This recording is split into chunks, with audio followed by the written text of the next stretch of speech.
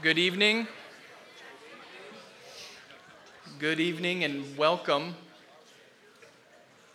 Welcome to our Good Friday commemoration.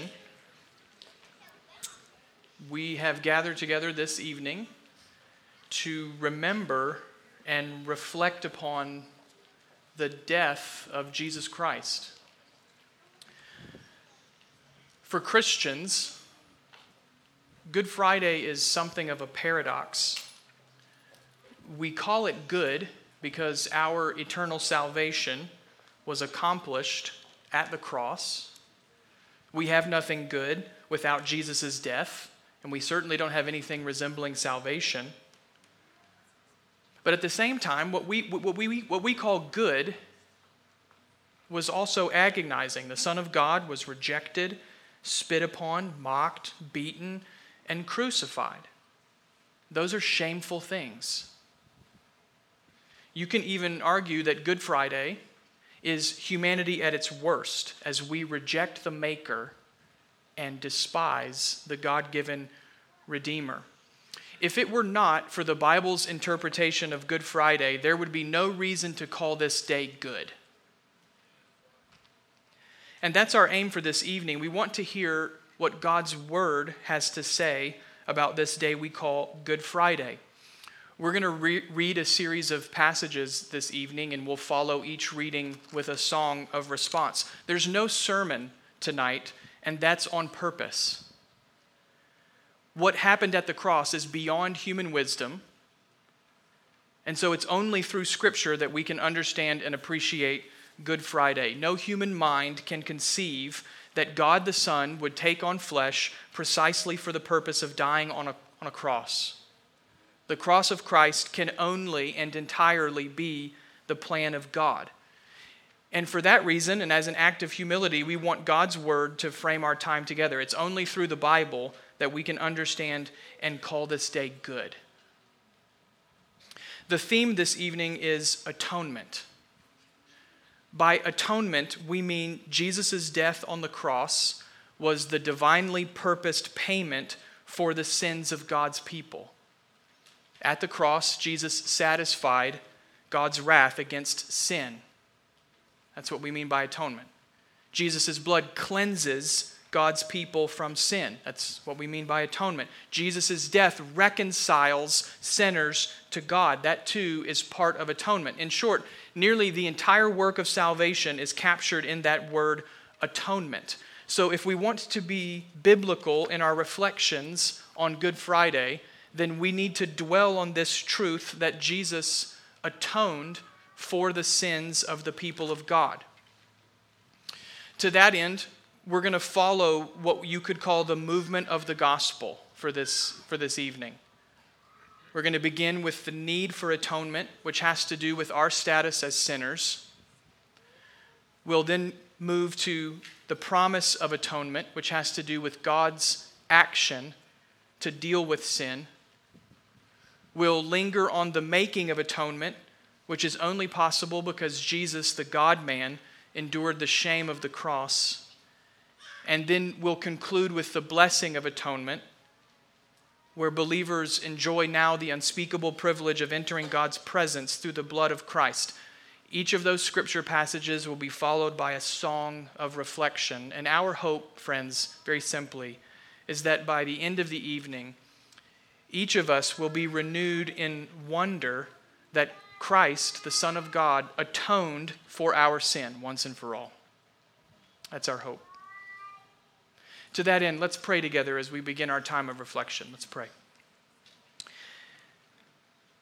Heavenly Father, we come to you this evening recognizing that what we call Good Friday is good only because your word tells us that it is so, in that the Son of God was making atonement and accomplishing salvation for the sins of his people. We call it good, Father, because we know that Resurrection Sunday is coming. And we call it good because through Christ's work on the cross, we have come to know you, the only true God. So as we listen to the Bible tonight, God, as we sing songs of reflection, and pray together, we do ask that you would renew in us a sense of wonder that the Son of God would die for his people. We pray, Father, for renewed repentance in our hearts, that we would seek to forsake sin. And Father, we pray for the glory of your Son to be lifted up among us, that his name would be exalted and magnified. We ask all these things, Father, in the name of Jesus Christ, who died for our sins. Amen. Friends, let's stand for a call to worship from God's word.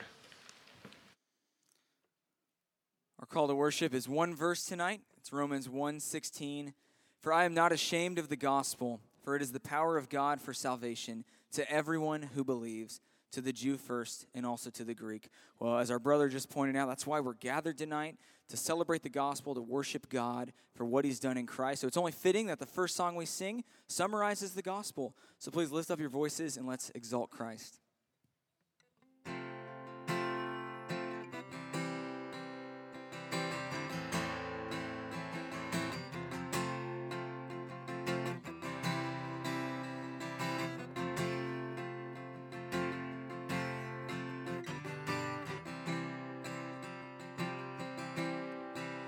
Come behold the wondrous mystery in the dawning of the King. He, the theme of heaven's praises, robed in frail humanity. In our longing, in our darkness, now the light of life has come. Look to Christ who condescended, took on flesh to ransom us.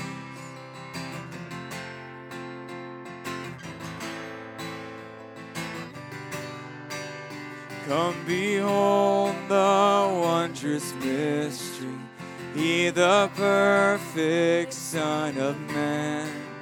In his living, in his suffering, never trace nor stain of sin.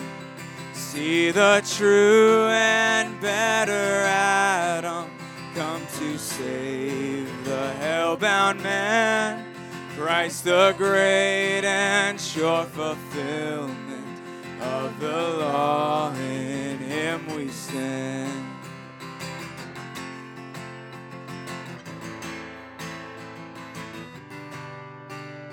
Come behold the wondrous mystery, Christ the Lord upon the tree.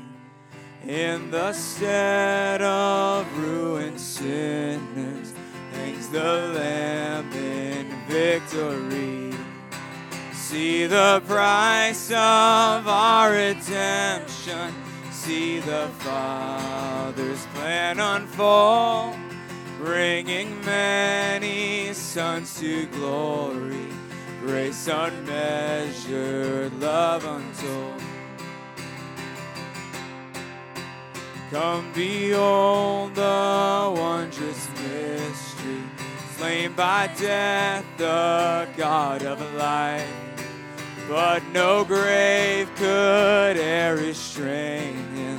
Praise the Lord, he is alive. What a foretaste of deliverance, how unwavering our hope. Christ in power resurrected, as we will be when he comes. What a foretaste of deliverance, how unwavering our hope. Christ in power resurrected, as we will be when he comes. Amen. Please be seated.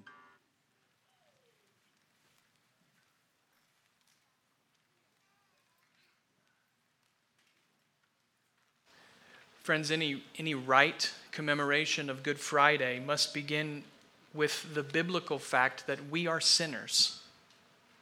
By nature, humanity comes into this world opposed to God, And by action, we display our opposition to God. We fail to do what God commands, and we often do what God's word forbids. The Bible teaches it, and humanity demonstrates it without question. We are sinners. If we are to ever come into relationship with a holy God, then something must be done to deal with our sin. Our first scripture reading this evening is from Romans 3, and it acknowledges our sinful condition. We're going to read this passage together responsively so that it functions like our own confession before the holy God. On the screen or in your worship guide, you'll see the underlined or bolded text, and that's what we will read together. We'll follow that with a time of silent prayer where we can confess our sins before the Lord. Let's listen now to God's word from Romans chapter 3. Again, the text in underline or in bold we will read together. Scripture tells us, "None is righteous, no, not one. No one understands, no one seeks for God. All have turned aside, together they have become worthless. No one does good, not even one. Their throat is an open grave. They use their tongues to deceive. The venom of asps is under their lips. Their mouth is full of curses and bitterness. Their feet are swift to shed blood. In their paths are ruin and misery, and the way of peace they have not known. There is no fear of God before their eyes." Friends, take a moment of just silent prayer to confess your sin before the Lord.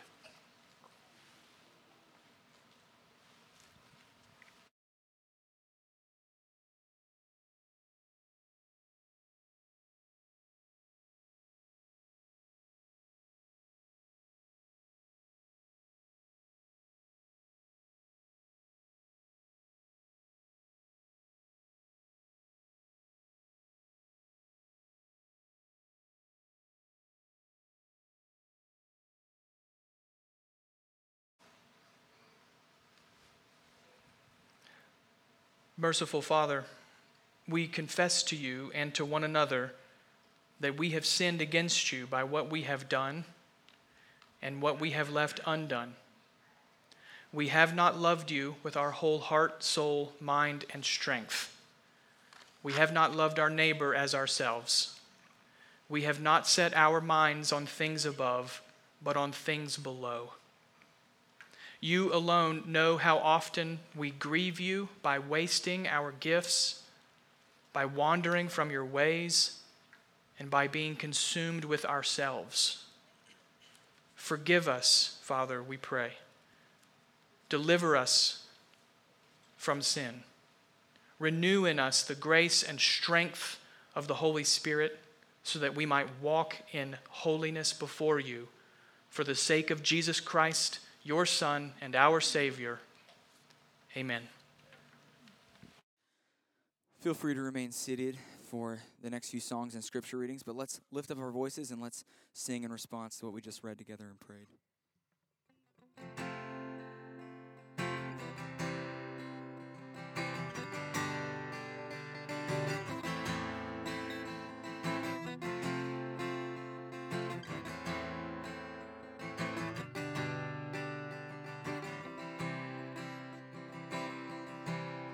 I once was lost in darkest night, yet thought I knew the way. The sin that promised joy in life had led me to the grave.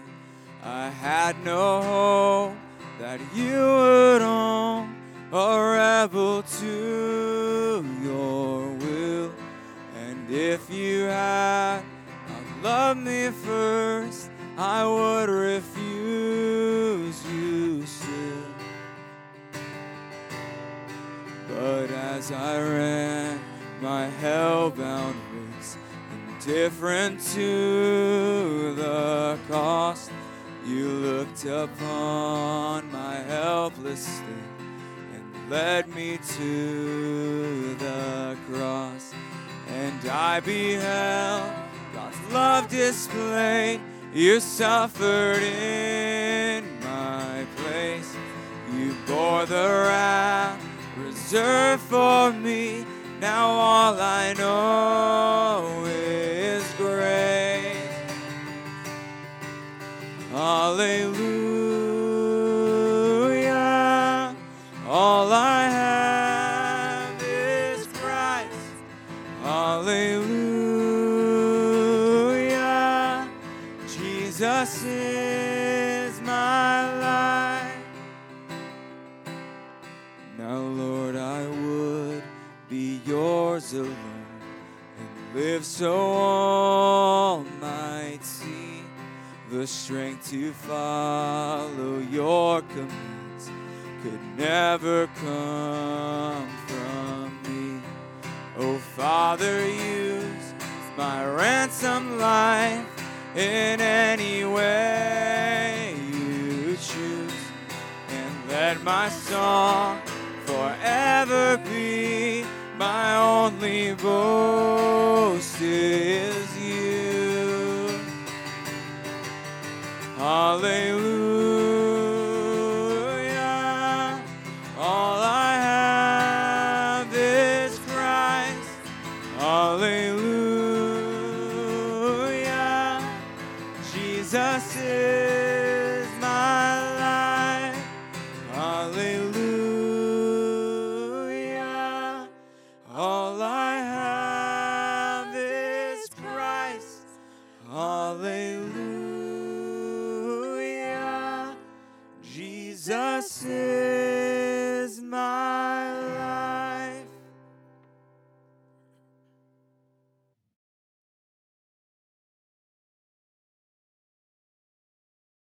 In order to understand the gospel, we have to begin with the reality that we are sinners, which we've just done. But the Bible does not stop with the reality that we are sinners. It's astonishing that God would take the initiative to deal with the sin of his people. Rather than leave us in our sin or immediately consign us to judgment, God, by his grace, chose to redeem a people for himself. Beginning in the Old Testament, God promised that he would provide atonement for his people. That promise was anticipated in the sacrifices of Israel's temple, but that promise was perhaps most clearly pictured in the words of Israel's prophets. Through the prophet Isaiah, for example, God promised that he would provide a substitute who would stand in the place of God's people and bear their sin. Let's listen now to this promise of atonement from Isaiah chapter 43. This is what the scriptures declare. Behold, my servant shall act wisely. He shall be high and lifted up, and shall be exalted. As many were astonished at you, his appearance was so marred beyond human semblance, and his form beyond that of the children of mankind. So shall he sprinkle many nations. Kings shall shut their mouths because of him. For that which has not been told them they see, and that which they have not heard they understand. Who has believed what he has heard from us? And to whom has the arm of the Lord been revealed? For he grew up before him like a young plant, and like a root out of dry ground. He had no form or majesty that we should look at him, and no beauty that we should desire him. He was despised and rejected by men, a man of sorrows and acquainted with grief. And as one from whom men hid their faces, he was despised, and we esteemed him not. Surely he has borne our griefs and carried our sorrows. Yet we esteemed him stricken, smitten by God, and afflicted. But he was crushed for our transgressions. He was crushed for our iniquities. Upon him was the chastisement that brought us peace, and with his wounds we are healed. All we like sheep have gone astray. We have turned every one to his own way, and the Lord has laid on him the iniquity of us all. He was oppressed and he was afflicted, yet he opened not his mouth. Like a lamb that is led to the slaughter, like a sheep that before its shearers is silent, so he opened not his mouth. By oppression and judgment he was taken away. And as for his generation, who considered that he was cut off out of the land of the living, stricken for the transgressions of my people? And they made his grave with the wicked and with a rich man in death, although he had done no violence, and there was no deceit in his mouth. Yet it was the will of the Lord to crush him. He has put him to grief. When his soul makes an offering for guilt, he shall see his offspring. He shall prolong his days. The will of the Lord shall prosper in his hand. Out of the anguish of his soul he shall see and be satisfied. By his knowledge shall the righteous one, my servant, make many to be accounted righteous, and he shall bear their iniquities. Therefore I will divide him a portion with the many, and he shall divide the spoil with the strong, because he poured out his soul to death and was numbered with the transgressors. Yet he bore the sin of many and makes intercession for the transgressors. This is the word of the Lord.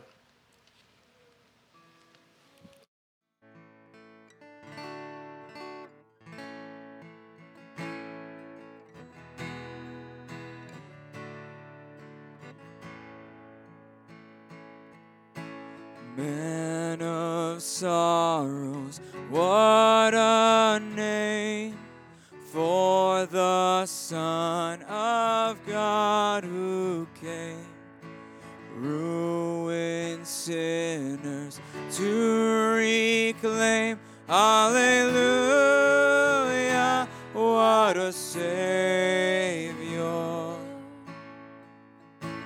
bearing shame and scoffing rude, in my place condemned he stood, sealed my pardon with his blood. Hallelujah,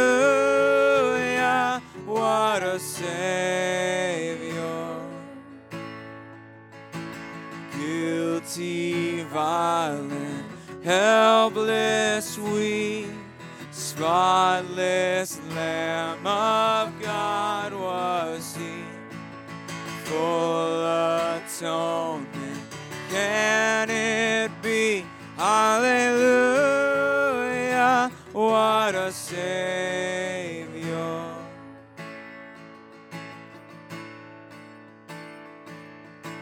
Lifted up was he to die, it is finished was his cry. Now in heaven exalted high, hallelujah, what a Savior.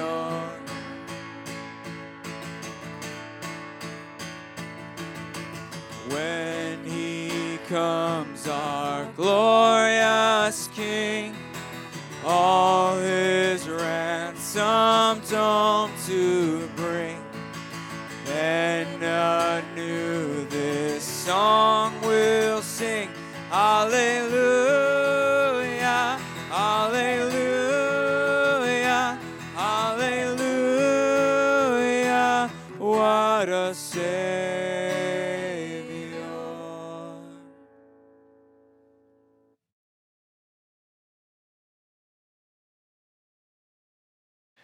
The Gospel of Mark recounts what God did to fulfill this promise of atonement.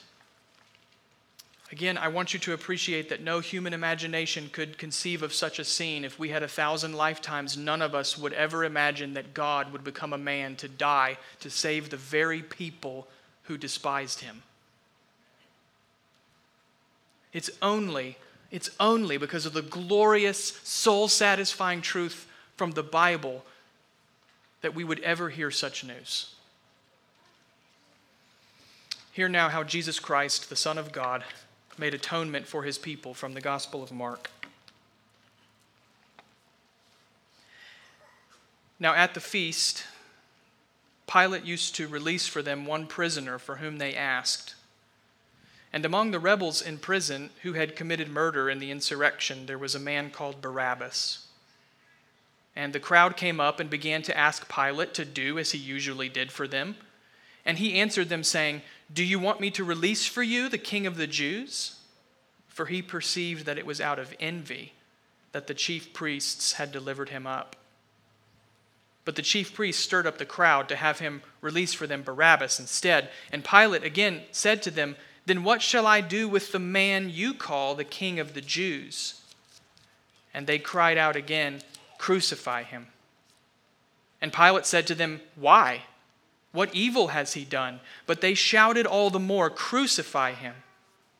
So Pilate, wishing to satisfy the crowd, released for them Barabbas, and having scourged Jesus, he delivered him to be crucified. And the soldiers led Jesus away inside the palace, that is the governor's headquarters, and they called together the whole battalion. And they clothed him in a purple cloak, and twisting together a crown of thorns, they put it on him. And they began to salute him, "Hail, King of the Jews!" And they were striking his head with a reed and spitting on him, and kneeling down in homage to him. And when they had mocked him, they stripped him of the purple cloak and put his own clothes on him, and they led him out to crucify him. And they compelled a passerby, Simon of Cyrene, who was coming in from the country, the father of Alexander and Rufus, to carry his cross. And they brought him to the place called Golgotha, which means place of a skull. And they offered him wine mixed with myrrh, but he did not take it. And they crucified him and divided his garments among them, casting lots for them to decide what each should take. And it was the 3rd hour when they crucified him. And the inscription of the charge against him read, "The King of the Jews." And with him they crucified 2 robbers, one on his right and one on his left. And those who passed by derided him, wagging their heads and saying, "Ha ha! You who would destroy the temple and rebuild it in 3 days, save yourself and come down from the cross." So also the chief priests with the scribes mocked him to one another, saying, "He saved others, he cannot save himself. Let the Christ, the King of Israel, come down now from the cross, that we may see and believe." Those who were crucified with him also reviled him. And when the 6th hour had come, there was darkness over the whole land until the 9th hour. And at the 9th hour, Jesus cried out with a loud voice, "Eloi, Eloi, lama sabachthani," which means, my God, why have you forsaken me?" And some of the bystanders, hearing it, said, "Behold, he's calling Elijah." And someone ran and filled a sponge with sour wine and put it on a reed and gave it to him to drink, saying, "Wait, let us see whether Elijah will come to take him down." And Jesus uttered a loud cry and breathed his last. And the curtain of the temple was torn in two from top to bottom. And when the centurion who stood facing him saw that in this way Jesus breathed his last, he said, "Truly, this man was the Son of God." This is the word of the Lord.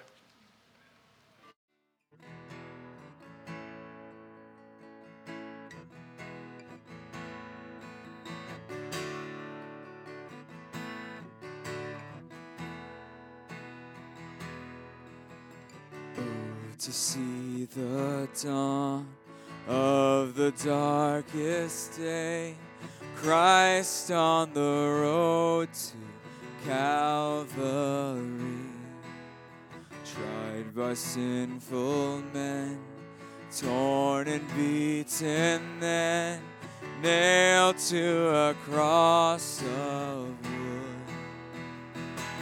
This the power of the cross. Christ became sin for us, took the blame, bore the wrath we stand forgiven at the cross.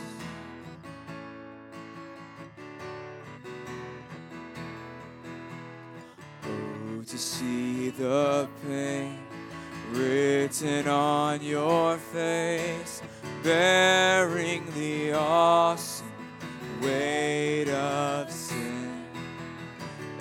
Every bitter thought, every evil deed, crowning your blood-stained brow. This the power of the cross. Christ became sin for us, took the blame, bore the wrath we stand forgiven at the cross.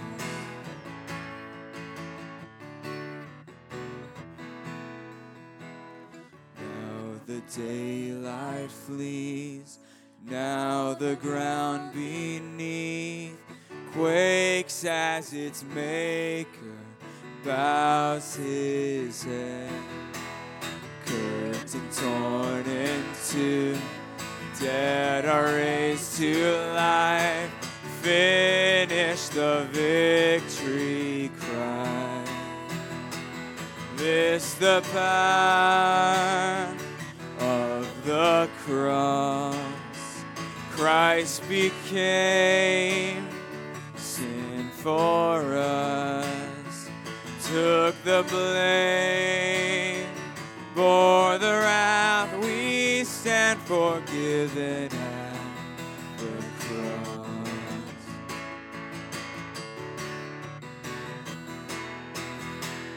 Oh, to see my name written in the wounds, for through your suffering I am free.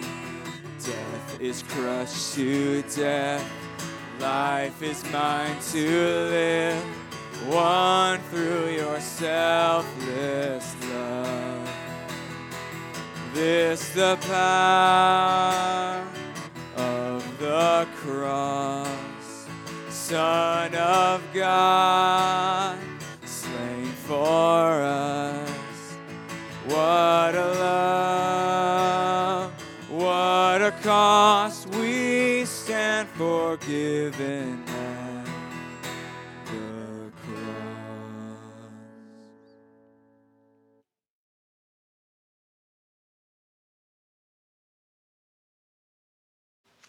Part of the glory of the atonement is that Jesus Christ died as our substitute. We just sang, "In our place, condemned he stood," the old hymn says. But Jesus' work on our behalf continues even now as he represents us before God. This is the blessing of the atonement. Having paid for our sins, Jesus Christ brings us into the presence of God. And there in God's presence, Jesus intercedes for us until the day when he will return again to gather those who are eagerly waiting for him. Hear then the blessing of Christ's atonement from Hebrews chapter 9. The scriptures tell us, when Christ appeared as a high priest of the good things that have come, then through the greater and more perfect tent, not made with hands, that is, not of this creation, he entered once for all into the holy places, not by means of the blood of goats and calves, but by the means of his own blood, thus securing an eternal redemption. For if the blood of goats and bulls and the sprinkling of defiled persons with the ashes of a heifer sanctify for the purification of the flesh, how much more will the blood of Christ, who through the eternal Spirit offered himself without blemish to God, purify our conscience from dead works to serve the living God? Therefore, he is the mediator of a new covenant, so that those who are called may receive the promised eternal inheritance, since a death has occurred that redeems them from the transgressions committed under the first covenant. For where a will is involved, the death of the one who made it must be established. For a will takes effect only at death, since it is not in force as long as the one who made it is alive. Therefore, not even the first covenant was inaugurated without blood. For when every commandment of the law had been declared by Moses to all the people, he took the blood of calves and goats with water and scarlet wool and hyssop, and sprinkled both the book itself and all the people, saying, "This is the blood of the covenant that God commanded for you."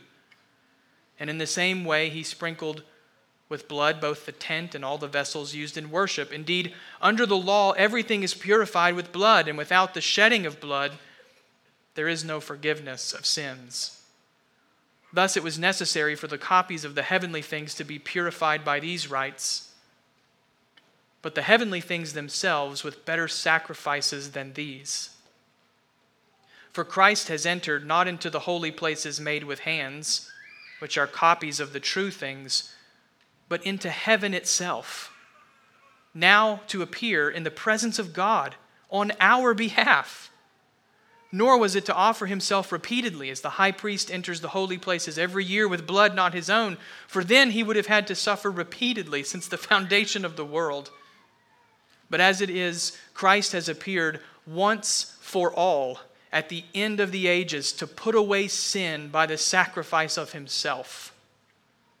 And just as it is appointed for man to die once and after that comes judgment, so Christ, having been offered once to bear the sins of many, will appear a second time, not to deal with sin, but to save those who are eagerly waiting for him.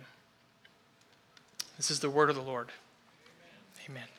Well, what a comfort. Jesus is our great high priest. He died once for all of our sins. We don't have to continue to make atonement for sins. He's accomplished that on the cross, as we just heard read. So please stand and let's sing our final song, praising the Lord for our great high priest.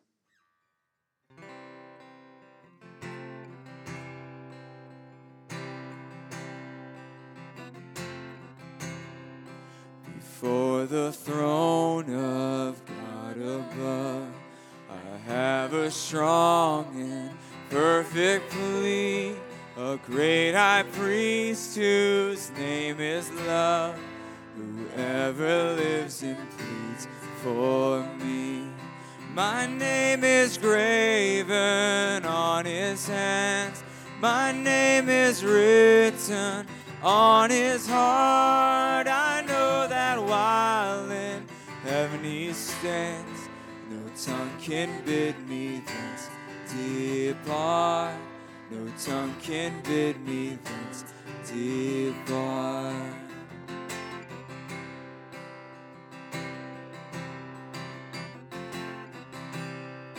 When Satan tempts me to despair and tells me of the guilt within, upward I look and see him there, who made an end of all my sin.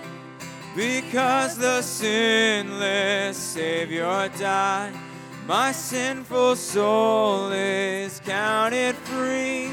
For God the just is satisfied to look on him and pardon me. To look on him and pardon me. Behold him there, the risen Lamb, my perfect, spotless righteousness, the great unchangeable I am, the King of glory, of grace. One with himself I cannot die. My soul is purchased by his blood. My life is hid with Christ on high, with Christ my Savior and my God. One with himself I cannot die. My soul is purchased by his blood. My life is hid with Christ on high, with Christ my Savior and my God, with Christ my Savior and my God. Amen.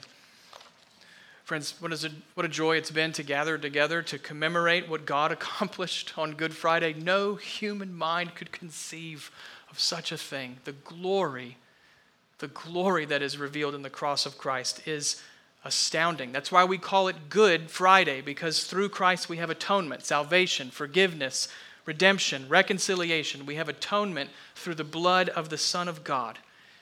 And the greatest blessing of the atonement is that we call God Father. We do that almost without thinking. We call God Father, and we enter his presence with confidence and joy. What a joy it's been just to reflect upon Christ given for us. Tomorrow is Saturday. Historically, the church has called the Saturday between Friday and Sunday Silent Saturday.